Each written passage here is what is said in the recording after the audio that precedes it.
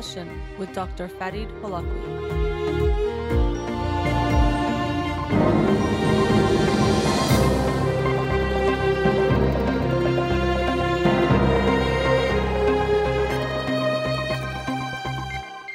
Good evening. Welcome to In Session. I'm your host, Dr. Farid Holakwi, and I'll be with you for the next hour here on Radio Hamra. Studio number to call in, 310-441-0555.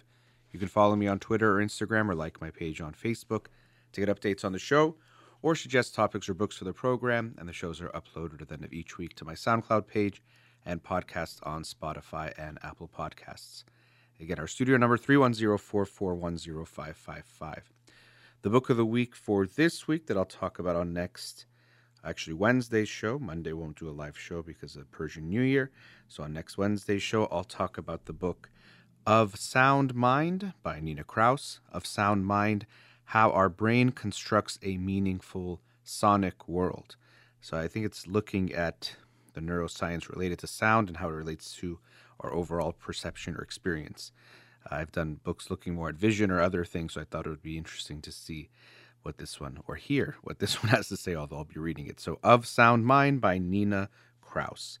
The book of the week from last week that I'll be talking about tonight is Just Mercy by Bryan Stevenson. Just Mercy, a story of justice and redemption. There is a movie with the same title based on this book, starring Jamie Foxx and Michael B. Jordan. I actually have not seen the movie, wanted to possibly see it this week, but did not, to also supplement, in a sense, my reading of the book. But Just Mercy by Bryan Stevenson is a very heavy book, powerful, heartbreaking, so many different times, but I think a very meaningful one and valuable one to read to get a better understanding of some of the aspects of our legal system here in the United States that are quite unfair and unjust, and that should not be going on and happening. And he talks about in a way, it's a memoir of Bryan Stevenson, but looking at his legal work starting in law school and then what he was getting involved with in helping individuals who really were not getting the legal defense they deserved, which of course tends to be poorer people and also people of color. And what he found as he was helping these individuals was that so many people were suffering in unfair ways. And unfortunately, as is to be expected, race played a big part in how people suffered and who suffered. And we see him helping many individuals throughout the book who were in really difficult situations, did not really have a defense or did not have an adequate defense or were unfairly charged or punished, and seeing him fight for that. He's created the Equal Justice Initiative, which he talks about the development of that program or organization where they defend people who've been either wrongly condemned or who are in, as they talk about, the furthest reaches of the criminal justice system. And a big part of the book traces the story of Walter McMillian, who was accused of a crime of murder when he seemed to have no involvement with it. It was basically based on the testimony of a few people, one of whom was trying to get out of their own jail or was pressured by the police and investigators to give this testimony or to give this account that Walter was committing this murder that people were very upset about, of this young girl who was killed at a laundromat, or dry cleaners, I should say.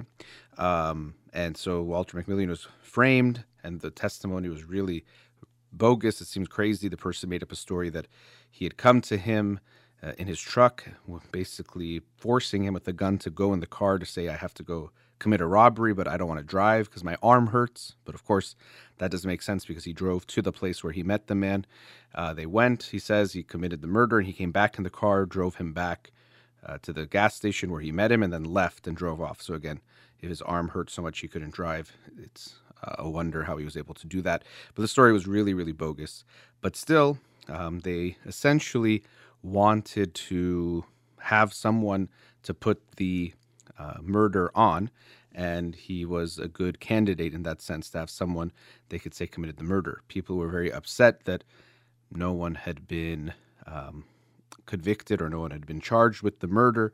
And so often there's a sense of retribution that is there, that we have to make things right. So often when people want to make things right, they just want there to be someone who takes the blame for it, even if it's an innocent person, or we don't want to even think about that part, but we just feel like in some way there's some type of justice. The world is fair because someone has been punished for this crime. And so sadly, Walter McMillian was that person in this case, and was then was put on death row to face the death penalty. And Bryan Stevenson comes into his life, and through years and really decades fights for his freedom. And I don't know, people might have maybe seen the movie, or you want to read the book, you might not want spoilers, but I might obviously give you some. But the book looks at the death penalty also. I might touch on that in the next segment, or maybe here. And Bryan Stevenson is a strong advocate against the death penalty, citing things like many innocent people have been taken off of death row, so they were sentenced to death, but eventually were found to actually be innocent, which tells us, sadly, that many people have been killed that would have been proven innocent or did not even commit the crime, and that's really a shame. But the book, as I mentioned, goes through the stories of many individuals, including actually Ian Manuel. I read his book last year, who was tried and convicted for an attempted murder or attempted robbery that ended in a gunshot. He shot a woman in the face and was then, even though he was a teenager at the time, given a life sentence. And so Bryan Stevenson also was fighting for the rights of many individuals, including individuals who were charged as children for non-homicide crimes, but were given a life sentence. So essentially they committed a crime as children and were basically told to, or forced to live out their lives in prison and never have a chance. But drawing on research that shows brain development and how the frontal lobes and parts of the brain don't start developing or finish developing until really about the age of 25. This issue went all the way up to the Supreme Court, who eventually ruled that a child or someone who was charged as a child or committed the crime when they were a minor could not be given a life sentence for a non-homicidal crime. Sadly, the United States also has committed capital punishment, executed many individuals who were even mentally challenged or incapacitated to some degree. And he shares some stories about people on death row in that situation. He also talks about the electric chair, how many people had been executed and the horrible ways that can go wrong. It just sounds like a horrible thing anyway, but sometimes the electrodes and things not being placed right, and we see people suffering, and it takes many minutes. They have to do it a few times. Just incredibly inhumane. I don't know if there's a humane way to kill someone, but even more inhumane to do it in this way. Then we do see a movement towards things like lethal injection, but there is also lots of issues with that. We tend to think, okay, lethal injection seems very peaceful in a way. We just inject the individual with some chemicals or medicines or whatever it might be, and the person dies in a painless way. But we actually see that that is not the case at all, that individuals do not die painlessly, and lots of things go wrong there as well. Because of the Hippocratic Oath, doctors cannot perform lethal injection because it would be harming an individual, and they're not supposed to do that based on that oath that they've taken. So it's often staff from the correctional facility. And so there's cases where one of them, because of this individual had extensive drug use in earlier years, it was hard to find an artery or a vein to place the needle. And they were saying they were just going to open up a gash on his leg to find a vein and just, do it that way. And so quite horrible the way individuals are treated in general in the prison system. But we see with the death penalty executions, again, it's not going to be humane, I think, to kill anyone, but it's done in a very inhumane way. And so, again, we trace the story, or we see Walter McMillian in the most detail throughout the book. He shares many stories that are heartbreaking of individuals who have been convicted of crimes. Sometimes they were innocent. Sometimes the punishments seem very severe. Again, race and class play a big part when we look at our justice system. For example, with the death penalty, Many more individuals who are black have been on death row based on the proportion of the population. Also, though, another, not just about the perpetrators, but based on the victim of the crime. If the victim of the murder was white, an individual is far more likely to be given the death penalty than if the victim was black. So again, we see it from the other end of it, who the victim is, not just the one perpetrating.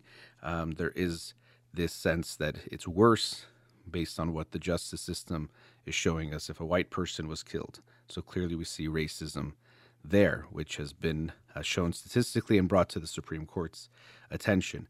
So we do see race and class, which that unfortunately in the United States overlaps, playing a big part in the type of treatment people receive. And so when we think of a justice system, if it is fair and just, when we think of that image of, I don't know if it's Lady Justice, but you maybe have seen it, where she has scale in her hands but a blindfold on, which means that the justice is supposed to be blind in that sense, not to be swayed by factors that should not matter. But we see that's not at all the case in the United States, where if you are, as I heard Brian Stevens say, rich, and he says it in the book, and I heard him saying it somewhere else, rich and guilty, you're better off than if you are poor and innocent in the United States. And people who have money to fight their cases are much likely to get off, but especially not to get the harshest punishments. The people who end up on death row are most likely going to be poor and also black, because if you don't have a good lawyer to defend you, you are likely to end up to get the worst consequences. And so that's what we see. And he shares these stories in the book where individuals were given very, very poor legal counsel.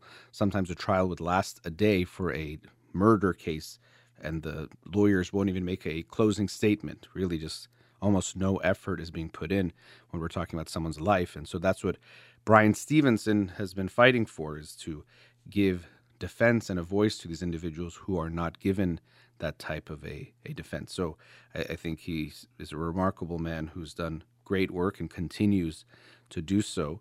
You probably have seen him. He's done a lot of work for people's rights, and someone that I think very much admirable, and I was very proud of the work he's doing, and really impressed by it. And so in this book, we again see this heartbreaking account of Walter McMillian, and I did say spoiler, eventually he does get out after decades of being in jail and on death row. He finally does get out, and so we might think, okay, well, see, the system works, and that's what some people like to think. And we do have this tendency, almost a need, and there's a psychological concept of a need for a just world. This sense that everything does happen for a reason, so if someone gets punished, then it must be fair. Or even this leads to victim blaming. If someone got hurt, killed, raped, whatever it is, in some way they probably asked for it or did something stupid or were not responsible. So you'll hear people say, oh, this woman was jogging and then was attacked. It's like, oh, she was jogging at night? That's horrible. And it's like, okay, well, or we blame her in some way. But people do those types of things all the time. We've been in worse situations ourselves. So you should notice that we do have this tendency, because it feels uneasy when I tell you things are unfair in the judicial system here in the United States, that it's racist, that it's classist. You probably don't feel very good about that, and you shouldn't, because it's unfair and it's not right. And especially we'd like to think that our systems of government, our systems of justice, the legal system is going to be a fair one. It's just. So whatever the determinations and the decisions that are being made, there's some justice there.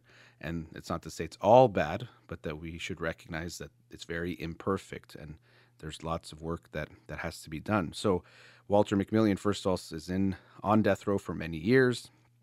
What he experiences there is horrible. The pains that he goes through, seeing people get executed or seeing them leave. And he was saying they could smell sometimes the flesh burn from where they were. Imagine how horrific that is just as an experience, but then to know that that could be your fate, or you're on death row, and that is essentially what you should expect to be your fate, and all the legal challenges and hurdles. And finally, he gets released, but he's very happy, and if you can actually watch the videos online of him as he's released and coming out of jail, and Bryan Stevenson is there, and he looks so happy, and it's also heartbreaking, but uplifting to see him getting out and family there, and they're so happy to see him. And of course, we'd like to say it's a happy ending, but you do see that he doesn't come out unaffected by what happened. All those years clearly had an impact on him. And as Bryan Stevenson shares the story after his release, he tried to start his own business and he was getting involved, but he seemed to quickly or over a short amount of time start to deteriorate, and he wasn't doing well. We can only imagine what it's like to be in jail and on death row for a long time. It's going to take a toll. Traumatized individual, put you in certain mindset and experiences that will be difficult to recover from. So I know sometimes we say what doesn't kill you makes you stronger, and I think that quote has a lot of value. But we have to be careful, because at times what people go through, it didn't kill them. So he was on death row to be killed essentially by the government, by the state. But he was not. But it doesn't mean that just because he wasn't killed, it made him stronger. It clearly seemed to have made him weaker or damaged or broken in some ways because of that. We can't expect people not to be affected by that. So in that way, it was uplifting. It was inspiring to see Bryan Stevenson. What he did was uplifting, I was saying, in the sense that Walter McMillian finally received the justice of being released after many years of being in prison. But it's not to say that no harm was done, and so that everything was okay. So there's uplifting parts of the book, but mostly it's about pain and heartbreak and injustice, and how there's so much work to be done in our country to get closer to a fair justice system that's equal and fair for all, not just for some. And so after the break, I want to continue on some of these themes related to punishment and how we punish in the United States, and what I think we can do better, and some thoughts also on the death penalty as well. So the book, again, is Just Mercy by Bryan Stevenson. Let's go to our first commercial break.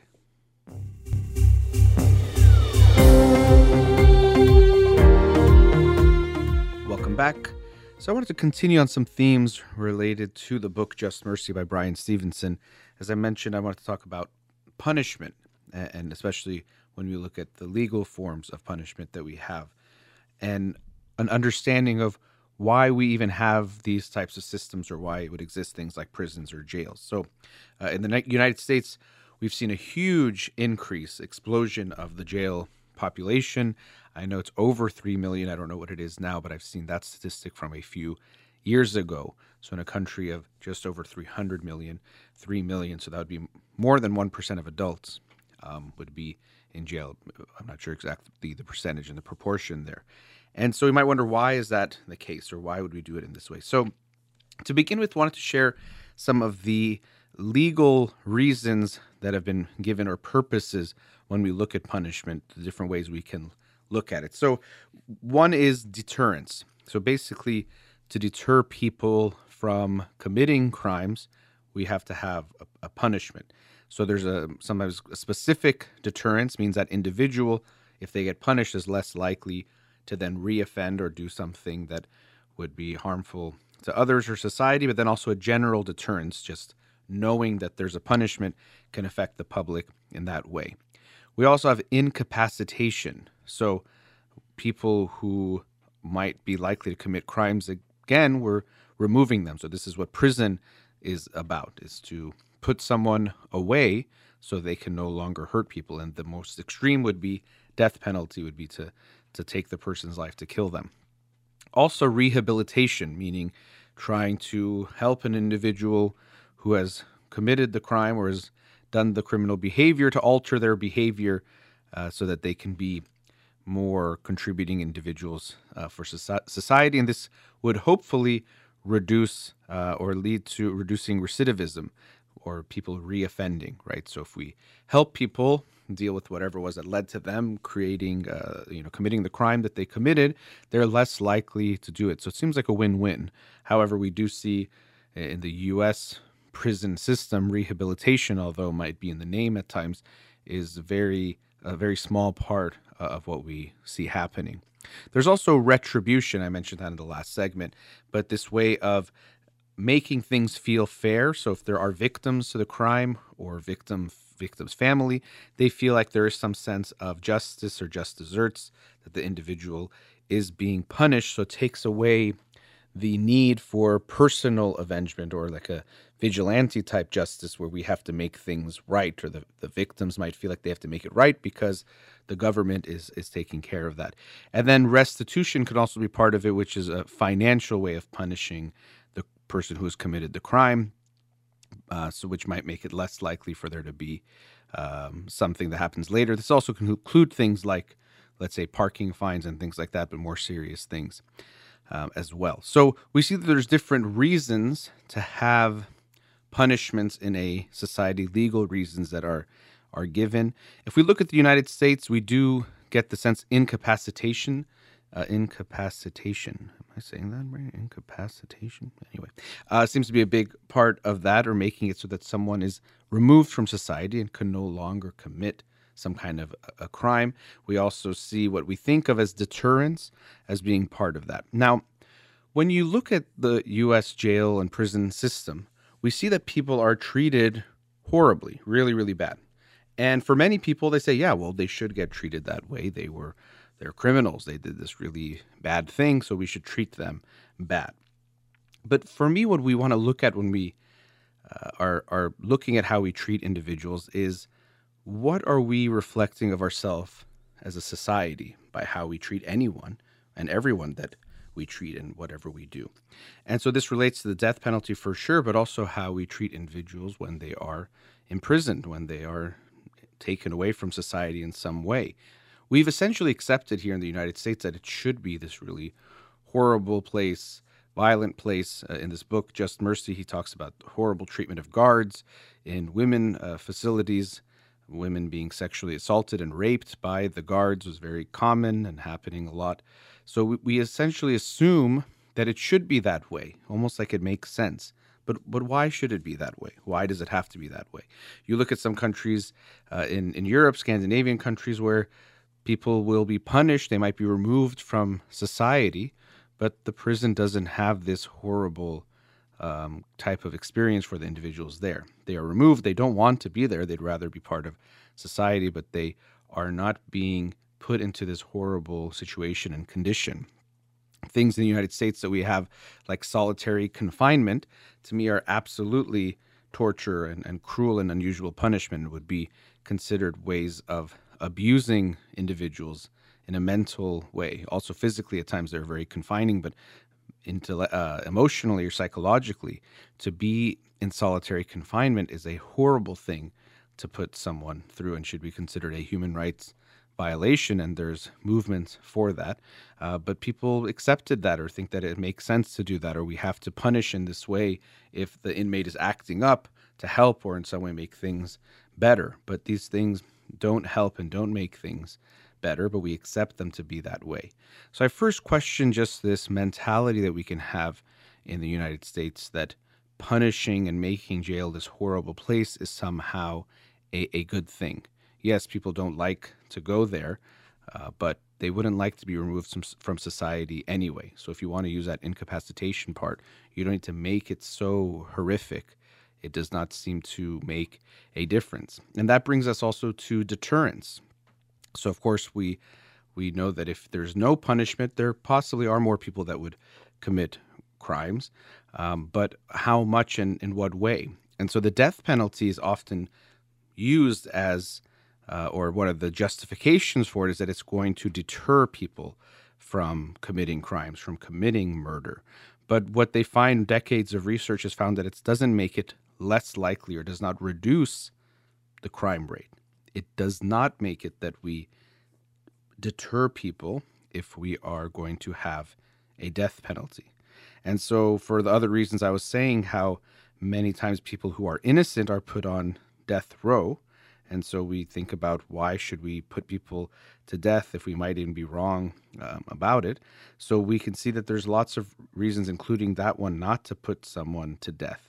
I also think, going back to what I was saying before, looking at how we as a society treat individuals, it makes you wonder, and he talks about it in the book, do we have the right to kill someone as a society, as the as a state or as people to kill someone? Is that somehow helping how we feel and are as a community? And my feeling is no, that is not making us more humane. It does not make us better to kill someone, kill one of our own citizens. I don't think that it is actually something that is good. And I hope that we continue to move away from that. Some states have moved to ban the death penalty, but it still does happen. And so it does come partially, I think, from this reaction that we are angry and hurt when someone does something bad. And also that it's going to make it, again, that we are safer. But it doesn't. So if we kill people who we think are bad, it doesn't protect us. If you want to remove them from society, that's one thing. But why must you kill someone? How is that going to make you any better or safer? It doesn't seem to do that. We also think that it makes us seem tougher, that we're stronger if we're punishing people in some harsher way. But we don't become better when we become harsher. We don't become more likely to have a better society when we're harsher to individuals, whether it's the death penalty or the way we treat people who have gone to prison. In the book, I heard, and I've also heard Brian Stevenson say, we don't want to judge anyone by the worst thing they've ever done. If you think about yourself, if I think about myself, if you think of the worst thing or the worst things that you have ever done, and if we judge your whole character or your whole life based on those things, I think pretty much everyone would be judged very unfavorably and would be seen in a negative way. But we are more complex than that, and we are more complete than that. We've done many good things as well, including that bad. But we often treat individuals who have been punished in the legal system as just that one action defines all of who they are and who they are completely. Even as I was talking about in the last segment, treating children as hopeless cases, that a child of the age of 13 has committed some crime and they are just hopeless. And so they were given life sentences. And so if we think of a 13-year-old committing some kind of crime, we can be fairly certain it's not just some random thing or this child is bad or evil inherently. It's always going to be related to things that they are experiencing. And that's what we see, that often they're dealing with poverty, abuse, exposure to violence and aggression, and living in certain situations that make it much more likely for the crime to happen. So often what we do is we blame the individuals rather than the system, rather than recognizing that when you have extremes of poverty and you have extreme poverty, it's more likely to lead to violence, and you have areas where this is happening. Well, of course, there's going to be more crime that takes place as well. It happens in affluent areas also, but it's going to happen more in those types of areas. But rather than focus on the system, focus on the issues, the bigger things that are going, we blame these individuals. We saw this in the 90s where we were being told of this threat of super predators, these kids and teens and young adults who were just going to be so harmful and not care about anyone based on things that were going on in certain communities, and we had to be on the lookout for them. And so this sparked this notion of harsher punishments, so we have to make sure we get these kids off the streets or these teens off the streets before they kill and do the horrible things they're going to do. And it appears very clear that there was no such thing as this super predator threat that we were worried about, but the reaction still happened and people were punished based on that. So I hope we can focus more on the root of what's going on and the root of the problem, which is that there are bad things going on, not because there's bad kids or bad people, but more because there's inefficiencies and inequalities and needs and rights that are not being taken care of that lead to these types of things becoming more likely. If a child is committing a crime at the age of 12 or 13, we should be more worried about the system that's going on than this is a bad kid and we have to get rid of that kid. And even people at times have been in favor of the death penalty for children. It talks about in the book teenagers committing crimes and being put on death row, tried as adults and put on death row. So these are things that I hope we would see as unacceptable. And when we look at punishment in general in the prison system, we can think of what's best for society overall. Yes, we want some level of deterrence there and retribution, it is fair for there to be some type of a punishment that takes place. But making it harsher doesn't help the situation, and it's just hurting those people to make it less likely that they are going to be able to contribute to society in any way in the future. I won't get into the prison industrial complex, but we do see this huge proliferation of prisons in the United States over the past few decades that became these huge profit-making machines and businesses. And so, of course, if you're building all these prisons, you need people in them to justify that and also to pay for it. So we see lobbying that happened that made crimes more likely to be committed or harsher punishments just so we'd have more people in jail, which is a really, really sad and heartbreaking and maddening situation to have, where we are making people a product by becoming prisoners. And of course, then we also have their labor being used. I mentioned this a few weeks ago, and how the word is passed, that people then are used for being paid pennies or less than $1 an hour to work. Again, a new type of slavery is in place, and another way of making money for the people that use that. So we see this horrific system that's not so far removed from slavery. I know there's a book called Slavery by another name about something else, but this is a similar type of thing that we are seeing. So yes, it's very easy to talk about the system, and I know I'm doing that, but I hope we can all become more aware and recognize that the problems we have here in the United States when it comes to things like the prison system, it's not because we have bad people. If we think of or more bad people or more people that are criminals, if you have more people in jail in the United States than some other country, why do we think that is? Is it because there's more bad people or criminal individuals here than some other country? Or is it the legal system that we've set up and also the inequalities that are there and the racism that is there that is more likely to put certain people in jail and more people in jail? It's similar to when I hear people talk about homelessness and they say, well, sometimes people want to be homeless, or there's this or that reason why we have more homeless people. Another way that we try to justify what we see a need for a just world, rather than thinking, well, if we have more homeless people in the United States than some other similar country from an economic background, do we think it's just because there's more Americans that want to be homeless, for example, or it's something in the system that's leading to that? So when I think of the system we have here in the prison system we have here, there's a lot of injustice in our justice system that we see in various aspects, something that we want to be aware of and to see what we can do to fight for more of that justice. And so that's why I would highly recommend you read this book, Just Mercy by Bryan Stevenson, to get some insights into some of the ways that those injustices still persist in our legal system here in the United States. Okay, let's go to our last commercial break. We'll be right back. Welcome back. In the last segment, I wanted to talk about how we can stay connected to the world, but take care of ourselves as well. And so in this book that I was talking about, as I read it, I was heartbroken many times, got very sad, had tears in my eyes reading different parts of the book, and it was heartbreaking. But I'm also very grateful and happy that I read it to be better informed about what's going on in the country I live in and to certain individuals who are the most vulnerable and the ways that we have justice and injustice in our systems here. And so it made me think about how we have to balance. And one of the things I recognize more and more as I look at our psychology, our mental health, our well-being, is how many different types of ways we have to find balance. That it's not just about do it this way always or do it that way. Usually most things require balance, and balance means that we have to continually be in touch with ourselves, have that self-awareness. It's like you're taking steps on a tightrope, so you don't just achieve balance and you're done. You continually have to maintain, pay attention, and try to rebalance and refocus to keep that balance going.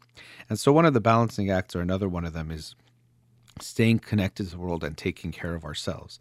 So sadly, we have seen heartbreaking images coming out of Ukraine, of the individuals there after the attacks and the invasion by Russia, that are just heartbreaking. And so the first days, and still I'm seeing images, but I remember those first days there was really a flooding, and I wanted to stay informed, and so I wanted to see as many things as I could, but I had to also stop at times. It was overwhelming, and I was finding myself getting very saddened and heartbroken by it to the point where it was affecting me. And so it's tough because we say, well, how can I look away when people are suffering? But also, I can't take it at some point. It becomes too much. And I don't think, again, there's this easy black or white way of don't look at all or look at everything. It's finding that balance for yourself that I think if you, I'm forgetting who even said the quote and exactly the quote, but to be connected to the world means that you will be saddened by it at times. And there is a lot of sadness and injustice. And so to begin with, I think that's an important starting point, that as a general state of mind, something I talk a lot about on the show is this tendency we have to go away from negative feelings or feelings that don't feel good. And it is a essentially natural or human biological bias to go away from things that feel bad. That's why they're there. Something feels bad, you feel you need to go away from it. But unfortunately, what it leads to us doing is we avoid problems and things that are really there. It's not just the feeling that's the problem, it's that what is that feeling telling us? So if something makes you sad that someone said, pretending like you're not sad, masking the feeling, taking something, whatever it is, distracting yourself in some way, doesn't take away from what was said, and especially if it's an ongoing relationship, it'll still be there. So it's not that we're supposed to go away from the feeling, we're supposed to actually get rid of the thing or fix the thing that's causing the feeling. But unfortunately, we just run away from the feelings. And so what we do is people often think, well, if something feels bad, I shouldn't do it, I shouldn't face it, I shouldn't experience it. And so they don't want to face anything negative in their own lives and feel those negative things.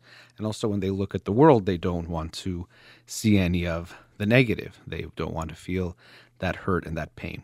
And so they might avoid it altogether, or they'll justify it in some way. I was explaining this before, looking at people who have committed crimes or been the victim of a crime. People will blame both sides. Well, the criminal, of course, they're a bad person, and the victim, well, they somehow asked for it, weren't smart, made a stupid decision, should have gotten out of it. I wouldn't have let that happen to me. All sorts of ways that we try to protect ourselves from feeling bad for that person and having to stay and sit with that bad feeling. So to be a healthy individual, we have to actually embrace, face, and take in our negative feelings. And to be a participating citizen and a caring citizen of humanity, you also have to do the same thing. Pay attention to what's going on. Now, one thing I'll also add is that I think it's very important to pay attention and to see what's happening in the world while recognizing that as much as you look at what's going on in the world, unfortunately, there is so much sadness and injustice that happens that you will only ever know a fraction of what's going on or all the people who are suffering in a variety of ways. And so I say this because at times this is something that comes up in woke types of conversations where it's like, well, did you know about the so-and-so people who are suffering here, or the this that's happening, or the effect of, your clothes, or the effect of this, or water, or global warming? And there's this way of saying it like, I know and you don't know because I know things, and almost essentially saying, I know all the things that are happening that are bad or unjust, and you don't. And so it's competitive. And I've talked about this recently of how the way we look at wokeness, if you're looking at it as a label and to get some kind of status, then it's really not about the people or the issues you care about. It's about yourself. But if it's really about people who are suffering or something that's wrong in the world and you care about it, then your focus is less about what you look like by feeling or thinking or knowing something and more about the issue itself. So you likely will be doing it more quietly. You might spread awareness, but the awareness will be about the issue, not about look at me spreading the awareness. So a little detour there, but coming back to this issue of being aware of things. Sadly, as I said, you won't know because there's so many people. Of course, individuals have all their own pains and struggles and things that they experience, but even groups of individuals and people and different issues that are going on in the world, you won't know about most of the things that are happening. And so we have to accept that too, that there's a FOMO about good things that you can experience, good times and things like that. But there's also a way like a FOMO of what you won't know about what's going on in the world, that you, of course, will only know about some things. And we can only do so much, so that can make sense. You don't need to know about everything because you can't do something about everything. But you want to stay informed to see what you can possibly do and then take those things on. So we want to stay connected. We want to know what's happening. We shouldn't turn away. We shouldn't just give in quickly to that impulse that if something feels bad, go away from it and look away from it. We want to try to remember that, yes, you want to look away from just seeing what's happening. Imagine the people who are experiencing it. So when you read a book like Just Mercy, it can be painful to think about what's going on with these people who are in prisons and might have been given an unfair punishment, or even were completely innocent but have been in jail. And we want to look away, or if you keep looking, you might come up with reasons, say, well, maybe it's okay, or they probably did something wrong, or find some silver lining. But I hope you'll sit with that uncomfortable feeling that it just seems like it's something unfair, and that is sad. And I should do something about it if I can, and find what you can do, because that's what those feelings are valuable for, is you don't feel good and it makes you want to act. If you get rid of the feeling, you won't want to act. So hopefully you will sit with that feeling. As I was saying before, the feeling and its badness makes us want to go away from the feeling, but if we can stay with it, we can actually go towards the bad thing and not just avoid the bad feeling. So we have to stay connected in that way, but I do want to acknowledge the other side, that you can get overwhelmed. And it's very easy to go down a rabbit hole of bad news and see every image that's coming, let's say in this situation from Ukraine, and let's see every single post about it, every single person writing something about it, every video, every picture. And it's going to take a toll on you. First of all, just the time of it will take away from likely responsibilities and things you need to do, but also the emotional toll will make it harder for you to keep going and function and do certain things. And so it's important to pay attention to that. So ask yourself, am I really getting more informed by looking at these things, or am I just going down this rabbit hole that might be just hard to stop? We've all been there on social media or YouTube where you just keep watching things. Sometimes you'll hear terms also like doom scrolling, which would definitely apply here, but you're just scrolling through and don't stop yourself from just watching a video and the next video, and you watch this one, it gives you another one to watch, and we keep going on and don't stop ourselves in a compulsive way. And it can be important to check in. This is why self-awareness can be so important when we're talking about this balancing act. Check in with yourself. How am I doing? How am I feeling? If you're feeling really tense, feeling really sad, feeling really heartbroken, see what you can do. First, taking care of yourself. Also, going back to what I was saying before, is there some kind of action you can take? Unfortunately, what we often do is we just have the bad feelings and we just sit with them. Often we can't do something, but if you can, see how you can get involved. And people will post ways that you can get involved with helping with whatever the issue is, so you can turn those feelings into actions. It's much better to see if you can do something about that feeling. Yes, if you make some small donation, it might make you feel better, but you also know it's not going to really change so much. Hopefully everyone does their part with whatever the issue is, but it's not going to necessarily, your donation is not going to change too much of it, but you might feel a little bit better, not to just fool yourself or to make yourself feel good, but see if you can turn that into some kind of action. But you do need to check in with yourself and see how you are doing. I always see this happening with clients of mine, people in general, whatever situation, a new thing that comes up in the news, especially if it's something sad, something like this with the war in Ukraine, where we see so many people suffering. And then people will just really go deep into it, and it's becomes an obsessive type of thing, and they only are focused on that and can lose sight of other things, and it's almost the only thing that can matter to them. And so some people are more susceptible to becoming obsessive about things. So that's another thing when we talk about self-awareness. There's the moment-to-moment self-awareness, which is critical. But there's also the general self-awareness of understanding yourself better. So you might learn, when there is some big world issue or something going on like this, I know I can go into it too deep. So it might be important for me to stop or set some limits for myself, that I can only watch this many minutes, in the morning, or this many minutes at this time, or whatever it might be. Or for many of us, the nighttime becomes this easy way to just slip into, what might feel like minutes turning into hours of searching or looking at things. So it might be even more important to set the limits at nighttime if you learn about yourself, and that's what you tend to do, to make sure you don't spend hours looking at this type of news that over time is not just informing you, it's really just steeping you deeper and deeper into a state of mind or a feeling about what's going on. So you're not necessarily learning more, you're just putting yourself in a worse place. So we do have to find that balance for ourselves, staying informed, but also staying okay and making sure when we talk about self-care or self-awareness that we're dealing with it okay. I do think that if we are to be caring citizens of this world, we have to be saddened by the world sometimes. There's really no way around it because there is suffering, there is injustice that is going on that is just unfair. We don't want to just smooth it over and justify it in some way. So that is going to happen. And I think it's important to stay informed to a degree. And then at the other hand, it's to a degree. So we don't go so deep into it that we lose ourselves or lose how we're feeling or can't take care of ourselves over time because of what we are seeing. And also, I'll end on this note. Yes, I think the people of Ukraine deserve the world's help, and I hope that they are given that in a variety of ways, from the refugees of all colors to be given refuge, but also for the war to end in whatever way that can happen. But I also invite you to see what you can do for people close to you. By close, I mean in proximity, geographical distance. Help in a variety of ways, give money, do things.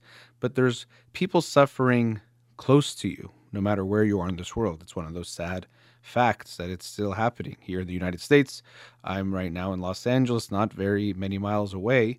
There's many homeless people. There's homeless people or individuals experiencing homelessness close by, but there's many people experiencing it in certain areas like Skid Row in downtown Los Angeles. So see what you can do or how you can help people close to you as well. Sometimes we just look at a problem far away and say, I wish I could help, but we usually can help and do something for people closer to us. And I hope you will take that action. Use that negative feeling that comes up when you see people suffering and see if you can reduce the suffering of even just one person. That brings us to the end of tonight's show. Big thank you to Amir here in the studio. You've been listening to In Session with Dr. Farid Holakwi. Have a wonderful night.